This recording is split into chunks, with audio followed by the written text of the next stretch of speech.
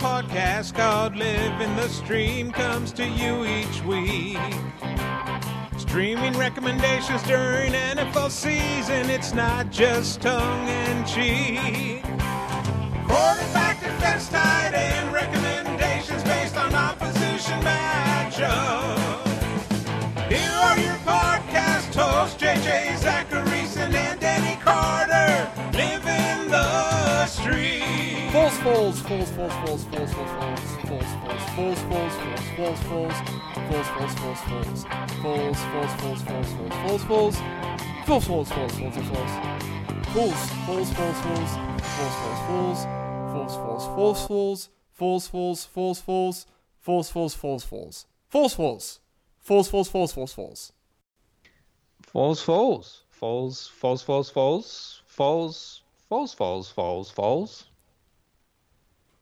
It happened. It did happen. We did it. We did it. Yeah. It's over. I had a big celebration in my house. It was fantastic. My pants. The celebration was just me getting just completely nude in my living room. Yeah, I actually have. I've been naked for 48 consecutive hours now. So what a freaking game Nick Foles had. He threw 38 passes. He had 4 touchdowns. I think he didn't have a lot of yards. He had like 230 some yards. Right. But it was a good matchup for Nick Foles. Really good. And this is why you can stream the quarterback position. This is why it works. And just, it feels a little bit Kirk Cousins-ish from 2015, was it? And when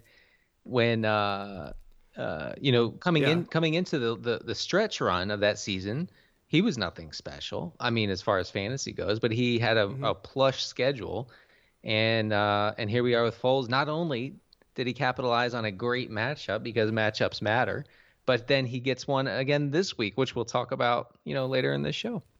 And we're stressing the matchups matter thing here, guys, because this week, if you follow me on Twitter, you might have seen me. Look, I got more heated than I'd like to admit, because I don't like getting heated on Twitter very often. I like to have fun with what we do. But at the same time, I like to defend the way that I feel and what I research and what I do. And so on Twitter, you might have seen a back and forth with me and another fantasy analyst, because this fantasy analyst looked at a Harvard sports study, which was done, I believe, by just like Harvard students. Like, it's just students that are at Harvard.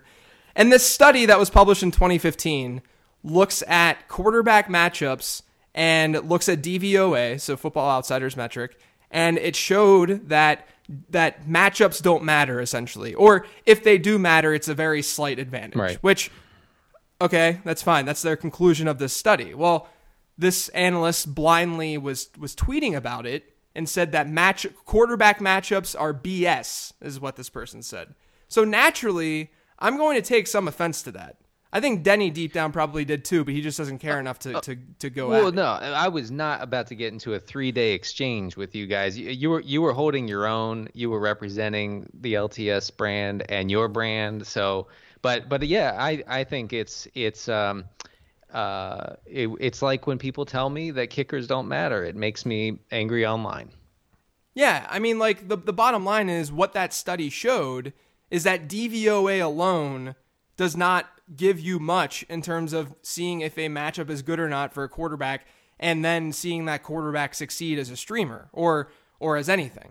What it showed is that DVOA is in and of itself is not a good metric to use when looking at matchups. But matchups are not defined by strictly DVOA, and it is so beyond ignorant to think that matchups are BS because DVOA says so. And that was my beef with that entire thing. It was not so much of the perspective of maybe we think matchups matter more. I think that oftentimes people think that matchups matter more than they actually do, especially at running back and wide receiver, where volume is literally everything. Right.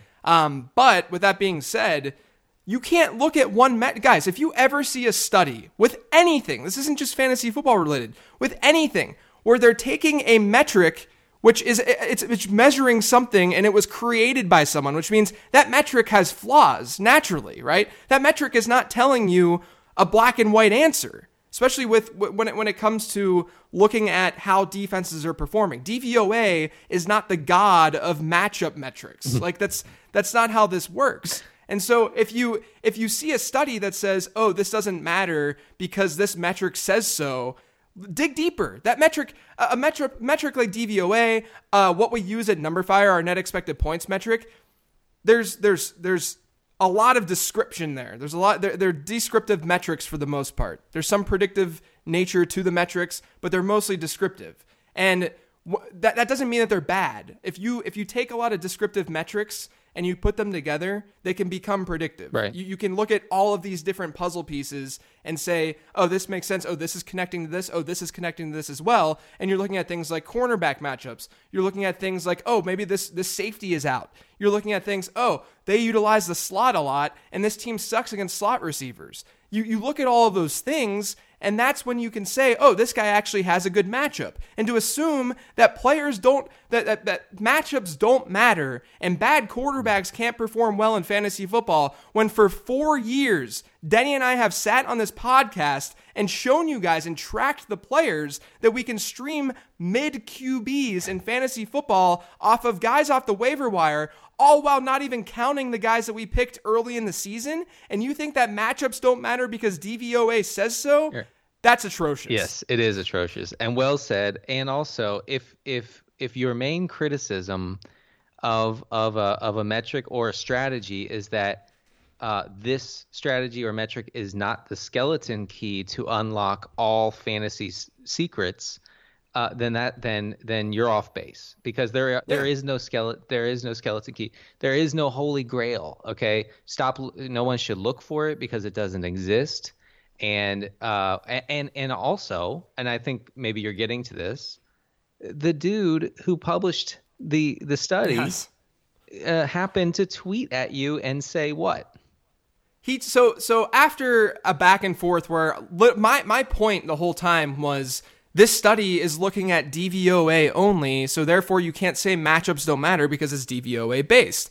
The person who was very kind chimed in the next day, and he messaged and he said that essentially I'm right, that it was just DVOA. He just thought that was the best approach to just kind of look at a high level, because a lot of casual fantasy owners will approach things from a matchup standpoint and just say, oh, this team's DVOA is bad, therefore this quarterback is in play. Or they'll say, this team has given up a lot of fantasy points, which is probably, there's some correlation, I'm sure, between fantasy points against and how good the defense is according to DVOA. But so he's looking at things that way because it's the way that casual owners see things. And then he says, I'm no expert. I'm sure that you dig in a lot more than I do. Right. So like he's literally admitting, like it was like a mind-blowing experience. Yeah, right. I mean, the short of it is, if you want to see that matchups actually do matter, and that streaming is viable, I know not in your league, everyone, but of course. But streaming is viable. All you have to do is read your 2 ebooks. I mean, forget about everything else. Read those 2 ebooks, and I know that they were published a while ago, but they still hold.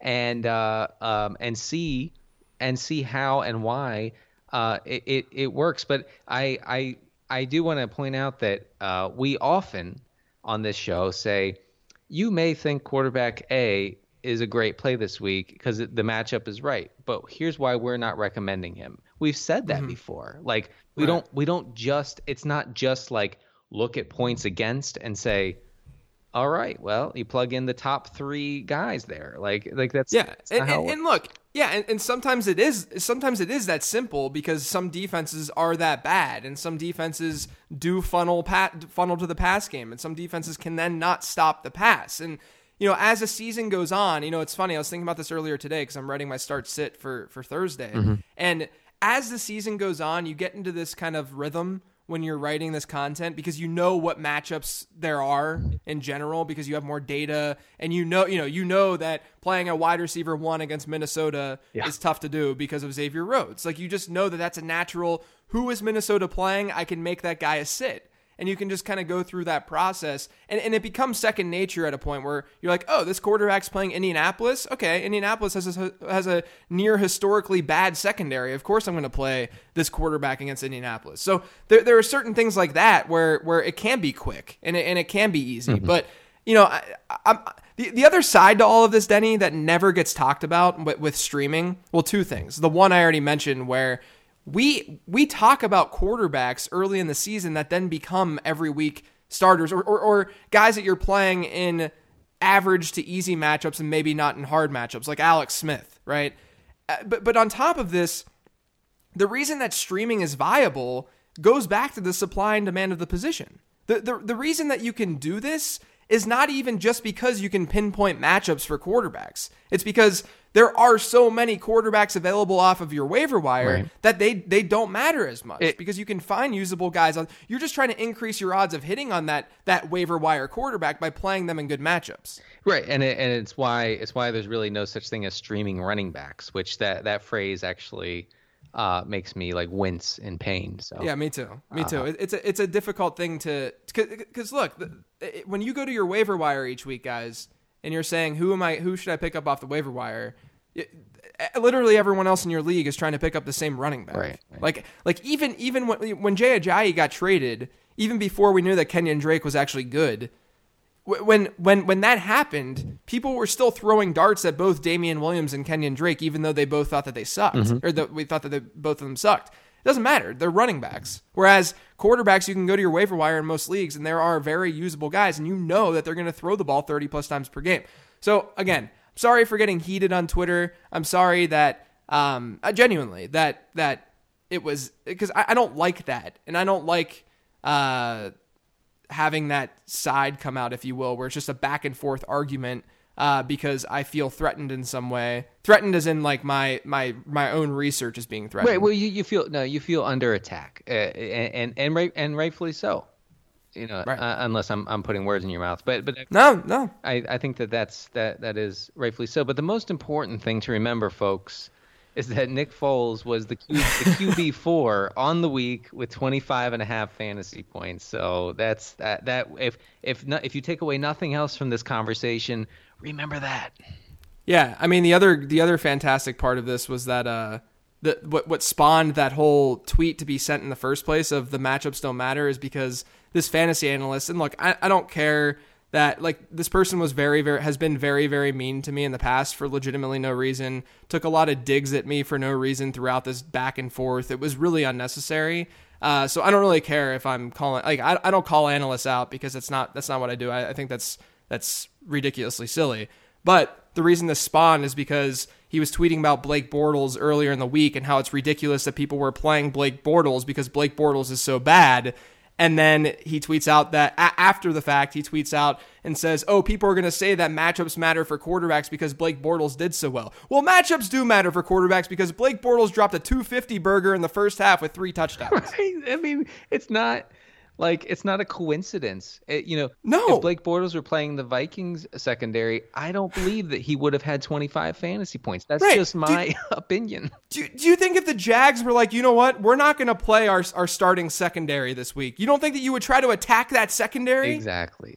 Like, come on. This is legitimate common sense, and we're trying to make it more complicated by looking at these overarching studies and mathematical ways. And you guys know that I'm an analytical person, but that's not the way that you approach analytics in sports. You don't go about it in this way because one metric is not going to tell you everything. Well, and also if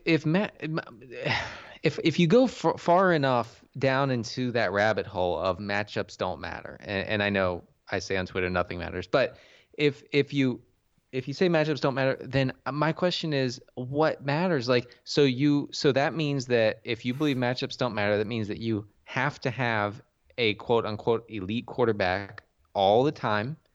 And that means that you just play your best players no matter what, even if your slightly worse options have a great matchup and could see more volume. So, I mean, what is the point of playing if matchups don't matter is my question.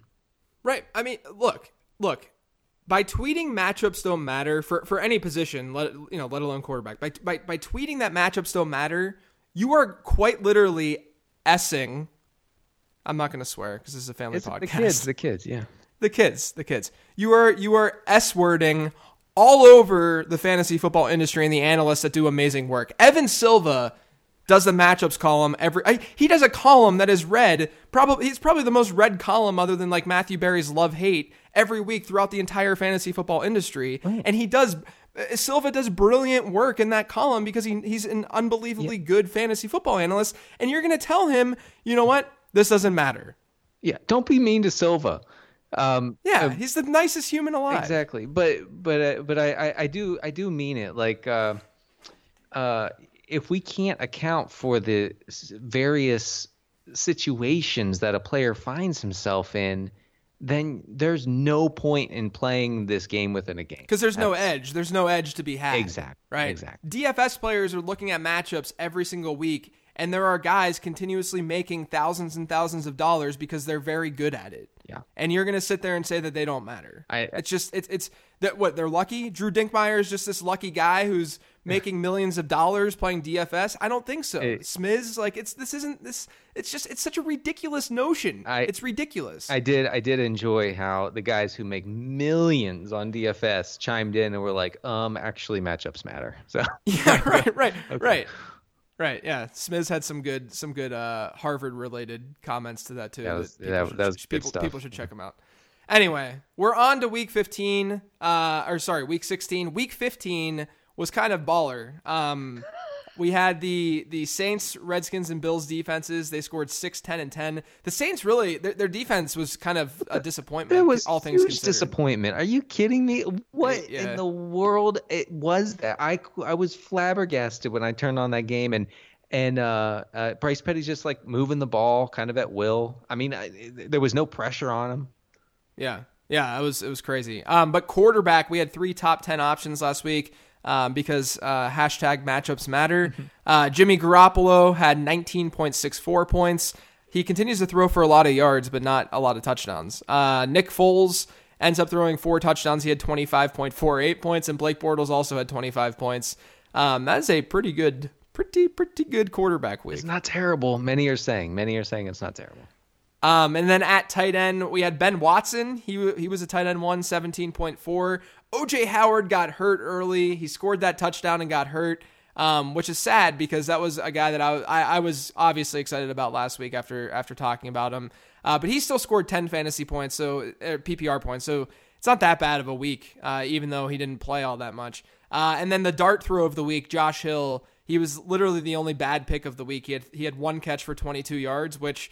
Look, we said on the show last week, you're just hoping that he can fall into the end zone. He did not. Could have been worse, I guess. Isn't that our motto? Yeah.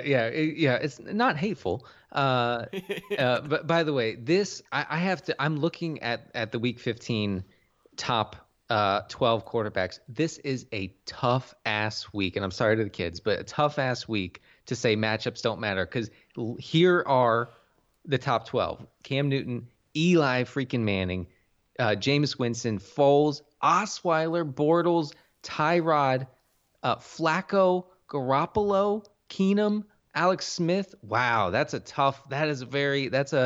blow. That is a blow to the old ego if you don't believe matchups matter, you know. Yeah, lots of quarterbacks that thrived in those plus matchups. Week 16, Denny, the last real week of the season for us. I don't know what our schedule is going to look like next week. We still have to talk about that for the DGAF episode. It's hard to say. But it doesn't really matter anyway, because it's the DGAF episode. But Denny, why don't you kick things off with the defense for Week 16? Yes, the Washington defense. Which did we mention them last week? I forget. No. Yeah, they were against Arizona. Right, we did mention them, and they scored. They did really well. They did well, yeah, 10 fantasy points. So Washington defense at home has been good, and now they get a Denver team that gives up second most, I think. I was looking for a no team. A no team gives up more adjusted points to defenses than the Broncos. Denver has allowed an average, and I have that in all caps, by the way, average of 14 fantasy points to opposing defenses in road games this year, and that includes the 0 posted by Indianapolis last week, naturally. Only the Browns have more turnovers than the Broncos on the season, and obviously that's what we're after. We're after sacks and turnovers. So Washington is a 3.5 point home favorite. It's hard. I don't know. It's hard to ask for a better scenario for upside. I think I really like Washington's defense. I like Washington too. You mentioned the Browns. They're facing Chicago this week. Look, the Browns' offense is bad. Like they're atrocious. This season, they're allowing 3.07 sacks and 1.79 interceptions a game to opposing defenses, which that gives you a floor of what, like 7 points, right? Without even that's not even factoring in then the fact that they are averaging fewer than 15 points per game. So Chicago at home, 6.5 point favorites, and a very obvious streamer, one that we had talked about even a couple weeks ago, just as like a team that you can stash.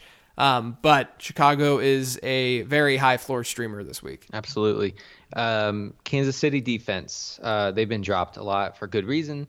But with the resurgence of their offense since Andy Reid has given up play calling, the game script has not been so tremendously awful against the Kansas City defense. We talk about that a lot, how the offense often dictates that for the defense. And the matchup is right. So KC is a 10-point home favorite. Miami has the third most turnovers in the league, and the Chiefs defense has scored 26 fantasy points over the last 2 weeks during this rejuvenation of the once dead Alex Smith-led offense. So at home, big favorites, and Cutler in a bad game script is like the dream, honestly, for streaming defenses.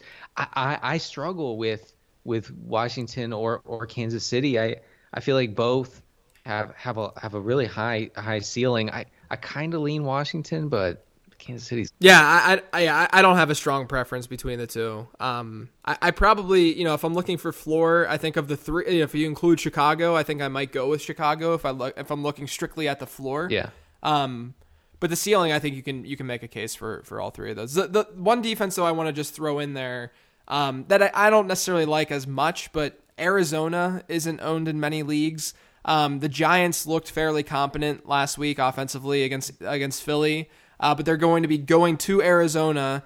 The Cardinals are 4.5 point favorites.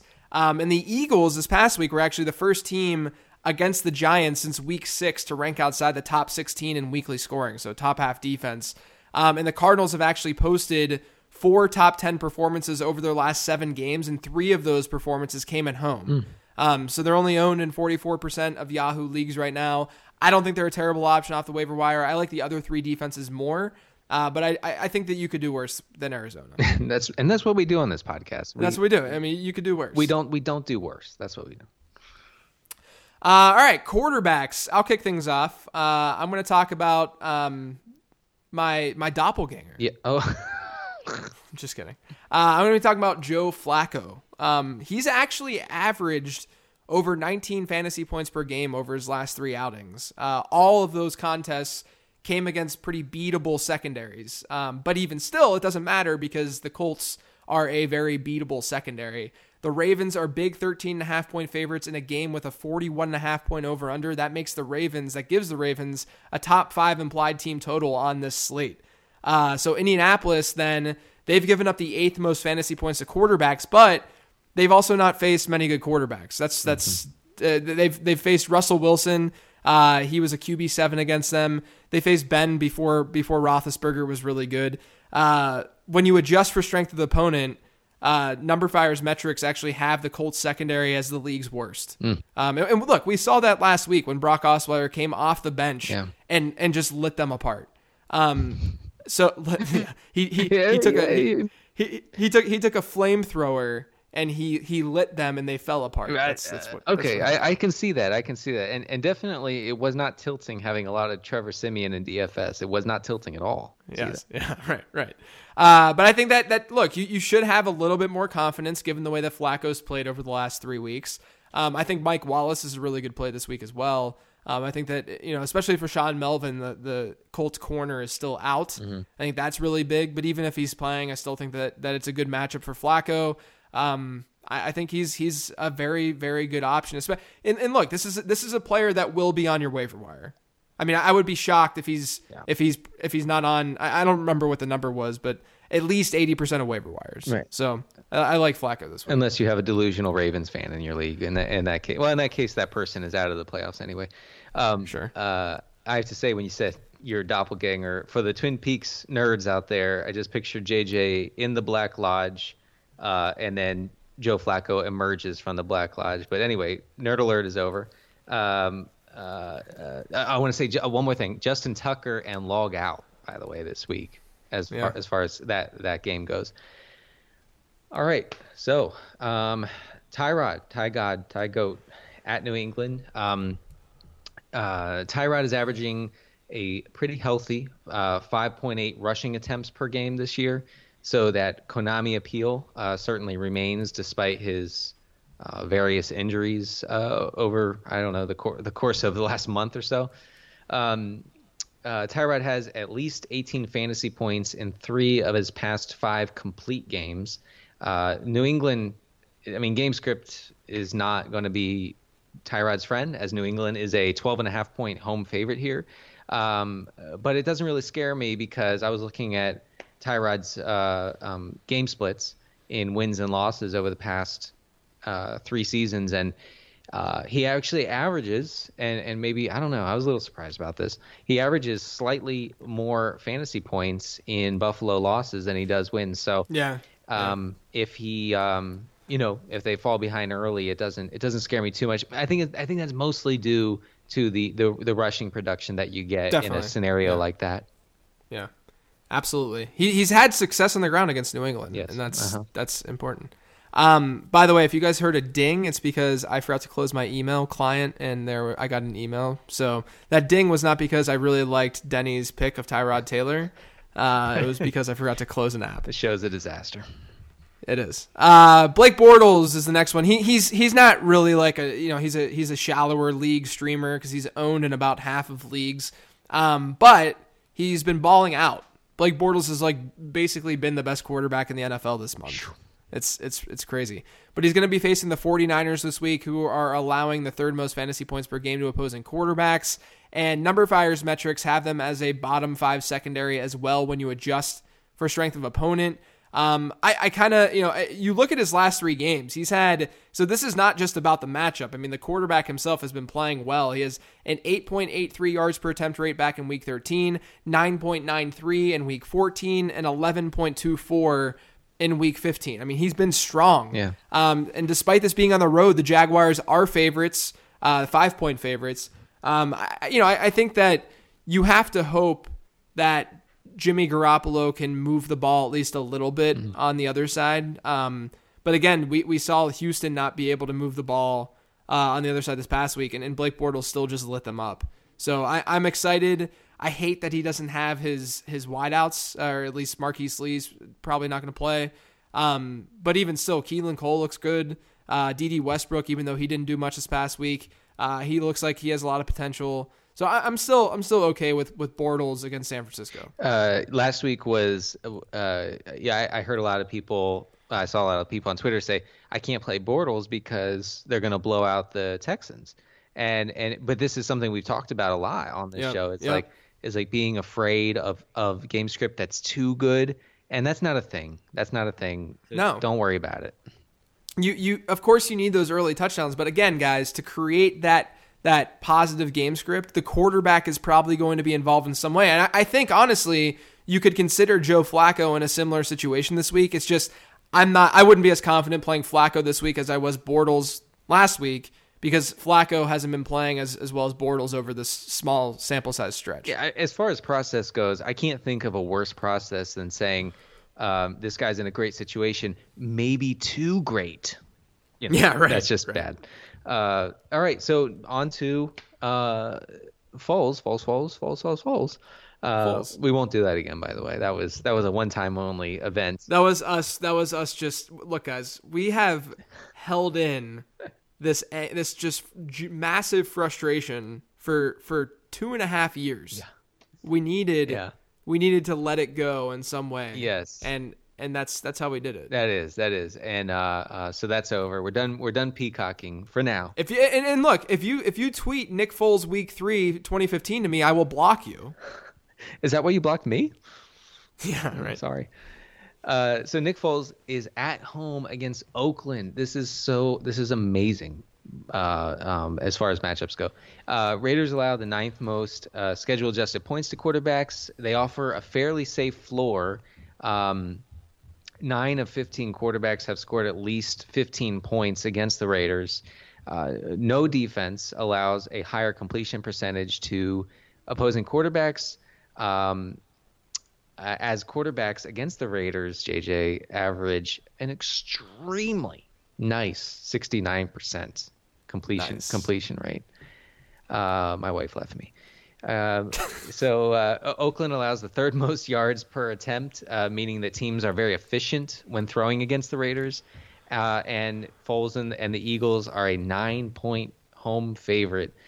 So the game script should be on his side again. The Raiders have 4 interceptions all year. No one has fewer. So we're talking about a defense that doesn't apply much pressure to the quarterback and doesn't, pick the ball off.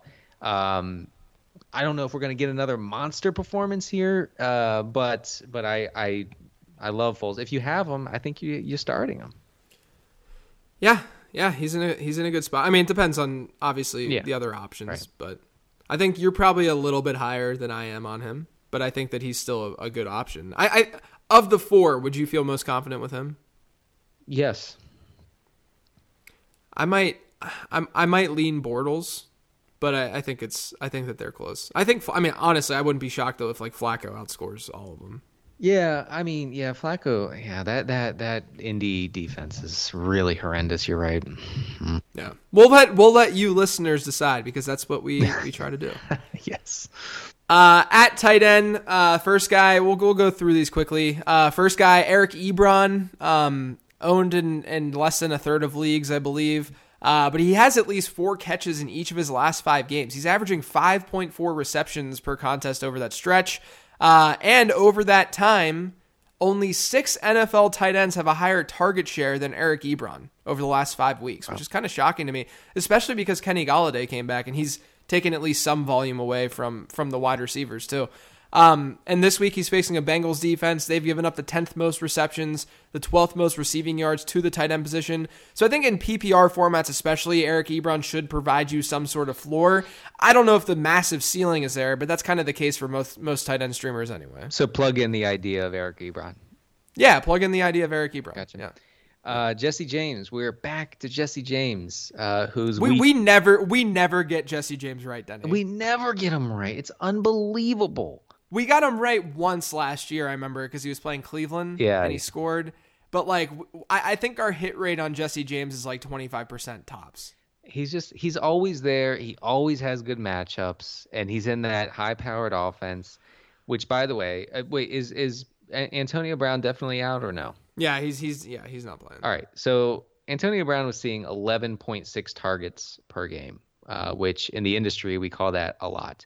And so those targets have to go somewhere. I'm not saying that they naturally go to Jesse James, the replaceable tight end for the Steelers, but I am saying that maybe a couple or a few of them go in that direction.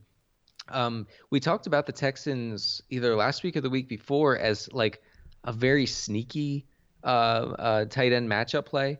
Texans give up the 3rd most schedule adjusted points to tight ends, with only 6 teams allowing more tight end receptions than the Texans. Houston has allowed 4+ catches to tight ends in 10 of 15 games. So we're talking about, PPR floor there. After seeing 12 targets in week 14, Jesse James saw 5 targets in week 15. JJ, I don't know if you saw the game, but his day could have been a little better if things had worked out. Let's just not. Sorry. That was the most. Can I just say something about the catch rule? Yeah. What I need to say is that if you're gonna have a rule and then be subjective with that rule, then it's a bad rule. Because if you go back, there are plays. Brandon Cooks, his game-winning touchdown against Houston earlier this year, remember he had the toe tapper? He fell to the ground and the ball came loose, but they called it a touchdown. Yes. And so, I mean, there are different circumstances. I'm not saying that this shouldn't have been called the way that it did. I'm fine. Jesse James didn't complete the process of the catch, which is, I mean, it's kind of bullshit, bull S. But at least be consistent, right? Like, at least, and then look, I mean, the Steelers ruined it themselves too Ben Roethlisberger threw in a triple coverage to his average slot wide receiver why would you do that? Yeah. It was bad all around, but my God, it's so pathetic. Well, I mean, the catch rule is, correct me if I'm wrong, you have to catch it, both knees have to be on the ground, both elbows, you have to roll thrice, right? Get up, and cook dinner, right? Get up, you have to go home, keep the ball while you're cooking dinner, hold it while you're sleeping, and then the catch is complete. Is that correct? Okay, correct. Okay. And then but if your wife leaves you while that's all going on, it's ruled incomplete. It's ruled right. Okay, that's what I thought. I was wondering about the wife leaving rule, but that might have been why. That actually might have been why Jesse James's was ruled incomplete. Maybe she had him on her fantasy team. It's hard to say. But yeah, Jesse James. I think Jesse James is my favorite tight end streaming play. I kind of like him. I mean, the Texans are giving up a lot of targets, receptions, like everything we look for to tight ends. We're gonna have the revenge narrative as well, because of what happened last week. There you go. The last one really quick, Charles Clay. Tyrod Taylor was back this past week. Charles Clay ended up seeing 31% of the team's targets. If he comes close to that share, I mean, even if he sees 20 to 25% this week, that's going to be a lot of targets because they're going to be more in a negative game script as 12.5-point underdogs against New England. So I'm fine with Charles Clay. Another high floor play. I think that he's a good option. The matchup isn't like something that I salivate over, but I still think it's good. I do too. All right, to recap, Jesse James, Charles Clay, Eric Ebron, Tyrod Taylor, Nick Foles, Blake Bortles, and Joe Flacco. And then on defense, we have Chicago, Arizona, Kansas City, and Washington. All right, Denny, let's get to these questions. Yes. As I again look at my other monitor and I look out of the corner of my eye. This first one is from @RealGregElliott. Got bounced this week because I went with Rivers instead of Bortles like a true listener, so I'm here for the takes. Oh, like a true listener. Look, Rivers, to be fair, I think you could have made the case for him over Bortles. It was fine. Yeah. It's just that's what happens in fantasy football. I would have done that, honestly. Yeah. Question: what show do you want to see remade or revamped from childhood? Which one is off limits? Family Matters should never be touched. I have a take about this. So, did you hear that The Office is coming back? Oh, it makes me so sad. Yeah, because they're gonna have a revamped cast, and it's just gonna be a worse version. Like what? Like why are you? Why do people do? And like Full House came back. I didn't even watch it because it's. Dude. But guys, if you like. Every era has like a different genre and different feel for television and stuff like that. And like the 90s and the sitcoms in the 90s, like you don't want to rewatch them because they're that bad. Like that they were great in the moment, but they're horrific shows now. You cannot relive what you have already lived. And I know I sound like the Buddha right now, but I mean that. If there's anything that I learned from Twin Peaks: The Return, it's that nostalgia, while present for everyone to a certain extent, is you can't you can't relive something that you're nostalgic for in a way that's satisfying. Yeah, because then the nostalgia kind of just wears away. Like it's not the same. Like nostalgia is a thing because it's something that cannot be repeated, and you want it. Exactly. That is exactly right. There are no shows that can come back that you would watch and say, "Man, I'm happy this show came back and I'm enjoying myself." And if you are, I think you're lying to yourself. The Full House stuff is an abomination. Yeah, right. I've seen it. I refuse to.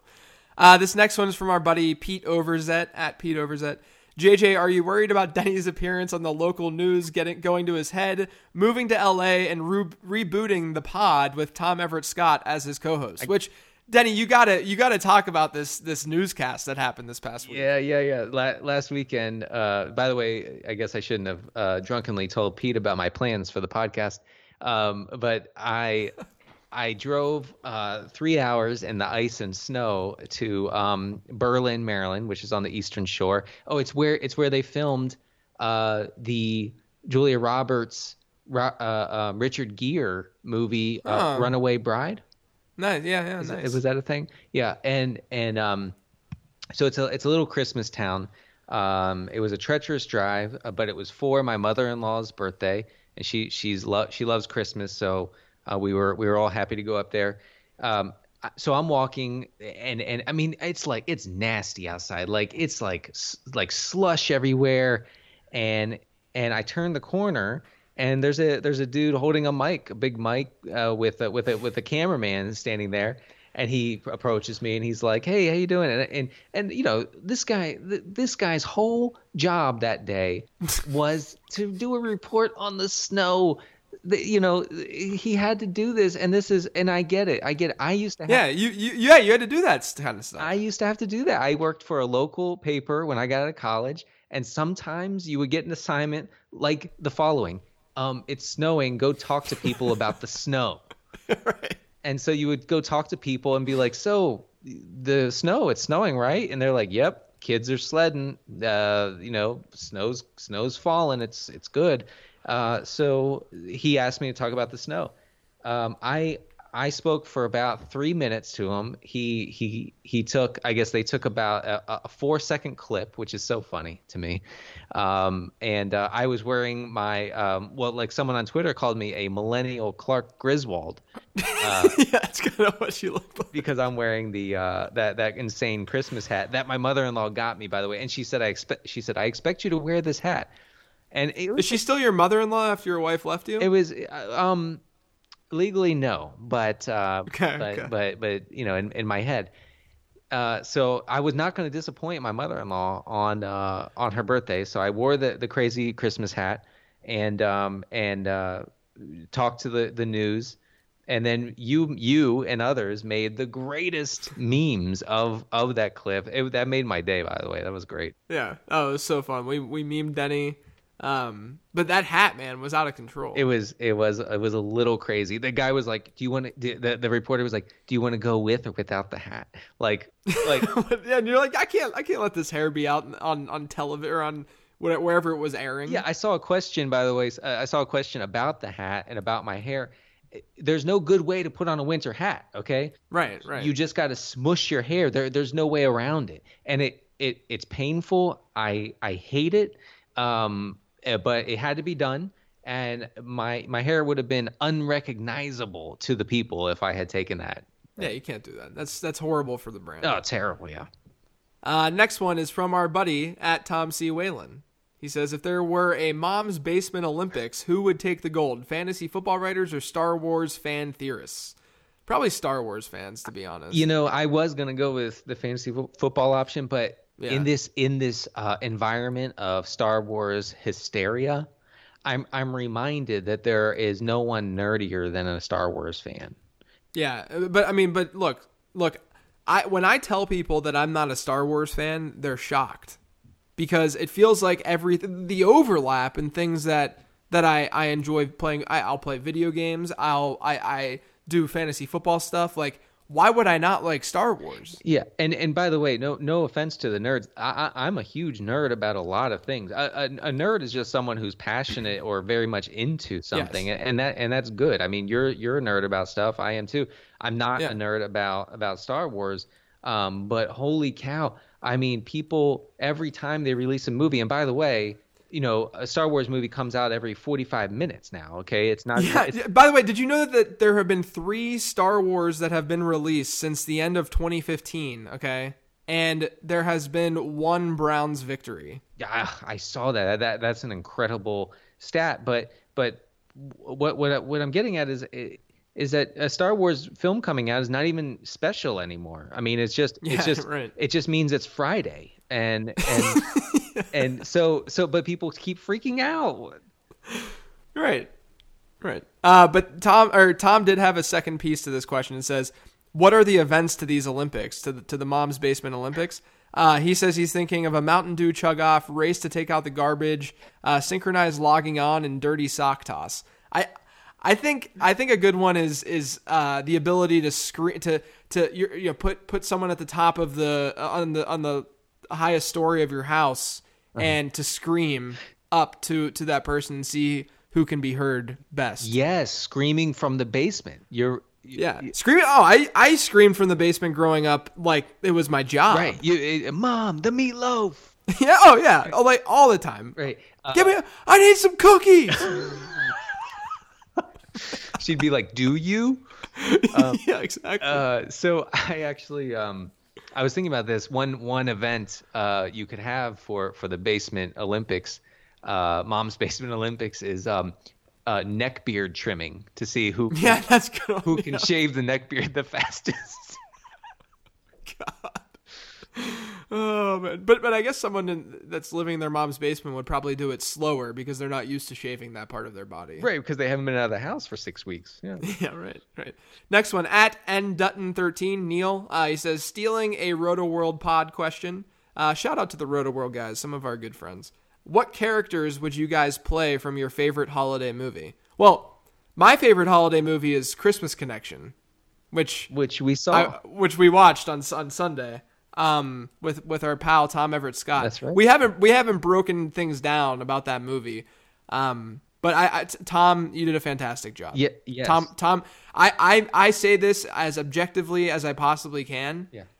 Tom, compared to other actors in the Hallmark movie Christmas movies that I've watched, was so much better than them. Like, just it was like night and day. Of course, he would never admit to this, and he would just say, "Ah, shucks." He's blushing right now as he listens. But I have to say that Tom was incredibly charming in a charming movie. And I was going to say a charming ass movie, but I'm just going to say charming. Yeah. It was a nice charming A movie. It was a nice Christmas film. Also, Tom, can I get your writing job from that show? I mean, from that movie? Yeah. Because the house. My God, man, that house. The house was ridiculous. How did $2 million home in Chicago? What was that? What was that? That was the first thing I was watching with my wife and I kept asking Amanda, I was like, is that, are you sure that's his house? Is that supposed to be his house? So he's writing a weekly column. He must get $70,000 a week per column? Per column. Yes.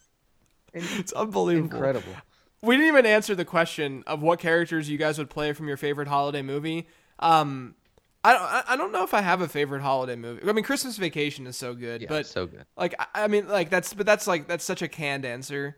I don't know if I have like a favorite. Do you like Scrooged? No. Oh. Well, I think we talked about this before. Yeah, we have. Wait, so someone called me Millennial Clark Griswold, so I'm claiming that. Okay. You claim Clark? And I'm Clark, and I'm trying to make Christmas great for my family while chasing the American dream to disastrous effect. So that's me. I'll be the kid who got his tongue stuck to the pole in A Christmas Story. When you that should be a meme, like when you play Phillip Rivers over Nick Foles. Yeah, right, exactly. Next one, at Carrasco _ takes on people who put their favorite team's record in their Twitter handle, in the Twitter name. I kind of think it's funny. What? I think it's only funny when it's ironic. Oh yeah. No. It has to be ironic. Yes, like someone like Sully doing it is hilarious. That is funny. Or Jags, when Jags Twitter does it, because they're just being completely over the top with everything that all the success. Or sorry, you're part of Jags Twitter. I forgot about this. I'm near the head of Jags Twitter. I have been for many years. For many years, I've been a Jags fan since '89. So yeah, I forgot about this. No, but I mean, look. If it's ironically done, great. If it's just like the logo or something that's like, and then it just has their record, or it's like if you're a Dolphins fan and it has their record and that stupid dolphin emoji, like delete your account. Get out. Just Dolphins fans get out. That's you got to make room for the best team in Florida, which is my Jaguars. We are 10-4, I think, and we're gonna go steamroll the Patriots. We're beating the Patriots in the playoffs. Just watch. Next one, at WeWing12FIA. It's W Ewing, not WeWing. But hey, I read it correctly. Yeah. Made the finals for the first time. Am I able to start Gotopolo or Marquise Goatwin against Denny's Jaguars? You should not be playing Jimmy Garoppolo this week. I actually have a dilemma where I lost Antonio Brown in a league and I'm in the finals, and I have a really good team like Kamara and Kareem Hunt, LaShawn McCoy, and I had Antonio Brown on that team, so it's very good. But if you do say so. I think, yeah, exactly. I think that in a bind, you can still get away with playing Marquise Goodwin this week because he's seeing so much volume. And he has that opportunity to kind of blow the roof off that secondary and catch a deep one. But it's very risky still. He's nothing more than a desperation, wide receiver 3 probably, I would say. Yeah. It's tough. I mean, I love Marquise Goodwin. He's kind of killing it the last few weeks. He has almost like 300 yards, but yeah. It's just it's tough against that secondary. I would try not to have the loyalty pledge to either of those guys, but especially Garoppolo. Yeah, because quarterback is just easily replaceable. You might not be able to find. I'd play like Keelan Cole over Goodwin this week. I would think. Yeah. But next one, at R Guel. How do you deal with losing to the same team in the fantasy playoffs 2 years in a row? Also, thanks for the pod. Makes playing fantasy less vomit-inducing. Thanks for listening. Losing to the same team, so you're like becoming the Bills, basically. Yeah, or the Washington Capitals to the Pittsburgh Penguins, or the Pittsburgh Steelers to the New England Patriots. Yeah, that's very difficult to swallow. That happened to me in my family league back when it was up and running. I lost to the same person in the playoffs twice in a row, and by 3 points total. So yeah. I think the best approach is you can meet me at Arby's and we can drown our sorrows in the meats. Yeah, I think that's the way. Or either that, or talk to your commissioner and get that guy kicked out of your league. Start a smear campaign against the guy. I think that's the clearest way forward. For sure. Next one, at Travland Par. How do we know you're not really shills for big podcast? Because we advertise our podcast as extremely mediocre. Yeah, that's a good point. And that's the perfect answer. Yeah, if we were to be, shilling for big podcasts, we'd be like the greatest fantasy podcast in the world. Yeah, we would need some sort of voiceover to do our intros and look at what we do with this podcast. It's horrible. It's just, I don't even know why you guys listen. It's terrible. Next one, at Twin Fountain, Winston or Streamers? Jameis is playing Carolina. At Carolina. I don't like that matchup too much. I don't love it either. I might go with streaming options. Yeah. Cool. Okay. Next one, at M Deshen. I won't get that one right. 17. Okay. I streamed quarterbacks this year and ended up with Frankenstein QB1 in my league. Come on. Didn't always take your recommendations, but you got me thinking about the strategy. Thanks, guys. Look, I don't care if you don't take our picks. I care that you're implementing the strategy, and clearly you did it incredibly well. I mean, there's some luck involved there, but that's still freaking ridiculous. Man. It's insane. At Ben_Schwabowski. What do you think your dad tells his friends when he's asked about what you do for fun? He plays fantasy football. Right. I mean, I don't know about you. My dad thinks fantasy football is like the dumbest thing. My dad still, he plays. He's actually in our league, my home league. My dad's basically like real men bet on games. That's kind of his. Yeah, I got you. He's just old school. He's just super, super old school. Yeah, I would say that he probably thinks that I drink a lot when I don't. I feel like parents always think that their kids like drink too much. Yeah. Because they have like 3 beers at dinner or something like that. I once got a Miller Lite sign for my basement, and my dad was like worried. Mm-hmm. And I was like, "No, Dad, it's a sign." I mean, what? Why do you have a Miller Lite sign? I'm like, because I like Miller Lite. I don't know. Right. What do you want? It's weird, and it's not like My parents drink casually. I mean, like, what? It's fine. It's weird. It's a very, very weird dynamic. Next one, at Baller Angry. Hey guys, love the pod. We love you. What are each of your most painful sports moments of all time? Could be favorite real or fantasy team heartbreak. I think that I can pinpoint mine. I'm gonna go. Do you know what it is? It's Steelers. Oh, and no, I don't. And it's the Tebow game. Tebow. The Tebow game, the Demaryius Thomas overtime touchdown. Man, that's probably it for me. The one that I can think of off the top of my head, because a lot of the other ones weren't necessarily like last second. It was just more devastating overall. But because there were teams that I really loved, like when the Pirates played Madison Bumgarner a few years ago and Jake Arrieta. I loved both of those Pirates teams so much, but it's not like they had like a walk-off home run or something like that. It was just a bad beat overall. But the losing to Tebow as a fan, that was bad. And he was just horrendous. And yeah, that must have been hard. Gosh, man, I don't know. I mean, the like Hootie from Hootie and the Blowfish said, the Dolphins make me cry, and they were the most snake-bitten team of the 90s. Every year, they were a good, solid team. They got off to great starts, and then something fluky or terrible would happen to them late in the season, and they would miss the playoffs or get bounced in the first round by some fluke. But so there were a lot of really devastating times as a Dolphins fan. I'm having trouble coming up with one. I'll go to softball. I'll go to softball real quick, okay? Because it could be real life, right? Yeah, it could be real life. Like in your own personal experience. I was up. We had come back from 10 runs down in the last inning. I'd never seen anything like it. 10 runs down. We should say we scored 10 runs. We were still down by 1. Bases loaded. I come up, and it's a full count. And with 2 strikes on me, though, I'm gonna swing at almost anything, right? Because I'm not going down looking. I will not. Yeah. I will not go down looking. And the ball, it was clearly high, like it was gonna be a ball. I swung anyway. I hit a little shot to center field. It was gonna drop. The dude dives and catches it for the last out of the game, and honestly, it took me like a week to get over that. Yeah, that's pretty rough. Pittsburgh people might come at me and say, "Why aren't you talking about the Pirates against the Braves in '92 because they lost on a hit to left field?" But I was too young.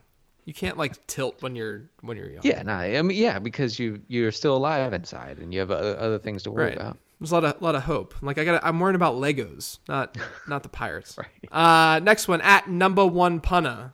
When someone asks you the time, do you estimate to the closest 10-minute mark, or do you just say the exact time? I told someone it was 12:40, and someone behind me corrected it to 12:44. What's the right side? Here's the thing, dude. If it's 12:44, you got to say 12:45. Oh, I see. What are you rounding down for? You can. I think that you can round to the nearest 5 minute. This is very weird to me that someone wouldn't just say the time that's on their phone. Like if you take out your phone and you see it. No, I feel you, but there are times where you're just saying like, oh, it's like 1:30, even though it's like 12 or 1:27. So I have to admit to this weird desire that I have to give people the wrong time. Wait, the wrong time? Like if someone asks, wait, what? Just to mess with. I don't know. It's just something in me. Wait, so like to your wife that left you, right. you would openly and on purpose say the wrong time. Like if she would be like, "What time is it?" and I see that it's 12:50, I would be like 12:58. I mean, just like I mean, not dramatic. I wouldn't say 2:05. Okay, but yeah, but then you would know that it was a joke. But when it's 12:58, then you could slightly screw with plans if you're driving somewhere or something. Oh, I know. But see, I never act. I never act on this desire, and I think that's the most important thing with this story. That is. But I always want to be like, nope, I'm giving the wrong time. It's like my rebellion. It's like the most dad rebellion of all time. It's this one thing that you can control. Right. Because, you're gonna mess with them. Yeah, I'm standing up against big time. Just watch out for them. This next question is from @RDrandom. Drandom. Sorry. Who would you target in the first 3 rounds of your Christmas Songs League draft this year? This is like Denny perked up here. Do you have takes on this? I love Christmas songs. You know this. I'm obsessed with all from after Thanksgiving until Christmas time. It's Christmas songs only. So I have to say, I've been listening to nothing but Christmas jazz for about a week. What? I didn't even know jazz was still a thing. Christmas jazz is great. To me, Andy Williams is the GOAT Christmas singer. Okay. And it's the most wonderful time of year is the GOAT Christmas song. Okay. So Andy Williams is the most wonderful time of the year. That's my 101 pick. Okay, my 101 pick is Last Christmas, which is is good. The only legitimate Christmas song sung by the angel George Michael. So that would be my 101. Do you have a second one? Yeah, I think that. So look, the way that I view Christmas music is that I think that it's very nostalgia driven. If you like a certain artist, it's 1,000,000% because it brings back good memories from your childhood. I listen to the Carpenters a lot. Okay. And Sleigh Ride was one that I liked a lot. Sleigh Ride? Yeah, Carpenters. Okay. You can listen to it after. Okay. I'm not gonna. There's no way I'm singing that. I have a great third one. My number 2. This comes a little bit out of left field, I think, because I don't know if this is a thing. Like if people listen to this every year, but Jingle Bell Rock by Hall & Oates. Yeah. Heck yeah. Okay. All right. Yes. So not only is the song excellent, but the video is tremendous. Oh wow! I don't think I've ever seen the video. Everybody must log on immediately after this podcast or during, and fire up Hall & Oates Jingle Bell Rock. It is the most 80s thing. It is like injecting the 80s into your eyeballs. Interesting. My last one is NSYNC Merry Christmas Happy Holidays. Dear God, man. Yeah, I had to throw that one out there. You're such a creature of the 90s. So my third one is O Tenenbaum from the Charlie Brown Christmas album. Okay. God damn it. I love that song. I love it so much. That is the quintessential Christmas song to me. What's your take on Trans-Siberian Orchestra? Oh, I used to like it as a teenager. I no longer like it at all. In fact, I hate it. And I started to hate it when I went to go see Trans-Siberian Orchestra in concert in 2000. Oh, you did that? Yeah, 2006, I think. It was honestly the most boring thing I've ever seen in my life. Really? Just boring. They had like a 9-minute acoustic song about like New Year's Eve and somewhere in Eastern Europe. Oh my God. The whole crowd was falling asleep. I was looking around and people's eyes were shutting because it was so boring. You know what I would think would be cool is to go see a movie where they have the orchestra playing. I've never done that before. Have you heard it? You know what I'm talking about? Yeah, right. Because when I write and stuff, I listen to movie scores, so I know all kinds of movie scores and stuff, and I got like kind of into them. That would be super cool to just like experience and have like the music right there. I saw the old silent film called Nosferatu with a live music situation. It was cool.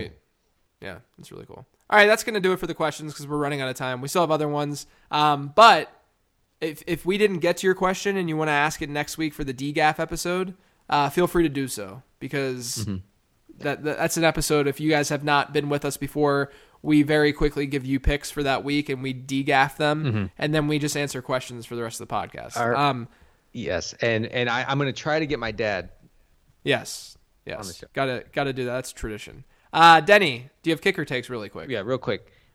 If you have Harrison Butker, I would go ahead and play him. He has he's averaging 4.4 field goal attempts per game, and Kansas City wins. They're obviously a big favorite here against Miami. Josh Lambo, if you have him, keep rolling with him. Should see good game script again. San Francisco gives up a lot of opportunity. And finally, if you're really desperate, Mike Nugent, because the Bears are favorites and the Browns give up a decent amount of opportunity. I have to say, before you ask, JJ, I do not have a tilt montage for Week 15. Oh man, well, it's a good thing that we went over an hour then. It is, and I wanna say I'm sorry, but I also am not sorry because I just wasn't feeling up to it, and I didn't want to give the people a half-assed tilt montage. Sorry to the kids. I'm pretty sure I already tilted enough though at the beginning of this podcast. Yeah, there was sufficient tilting, people. Yeah, it just wasn't funny. It was very, very serious. Denny, where can people find you? At CD Carter 13.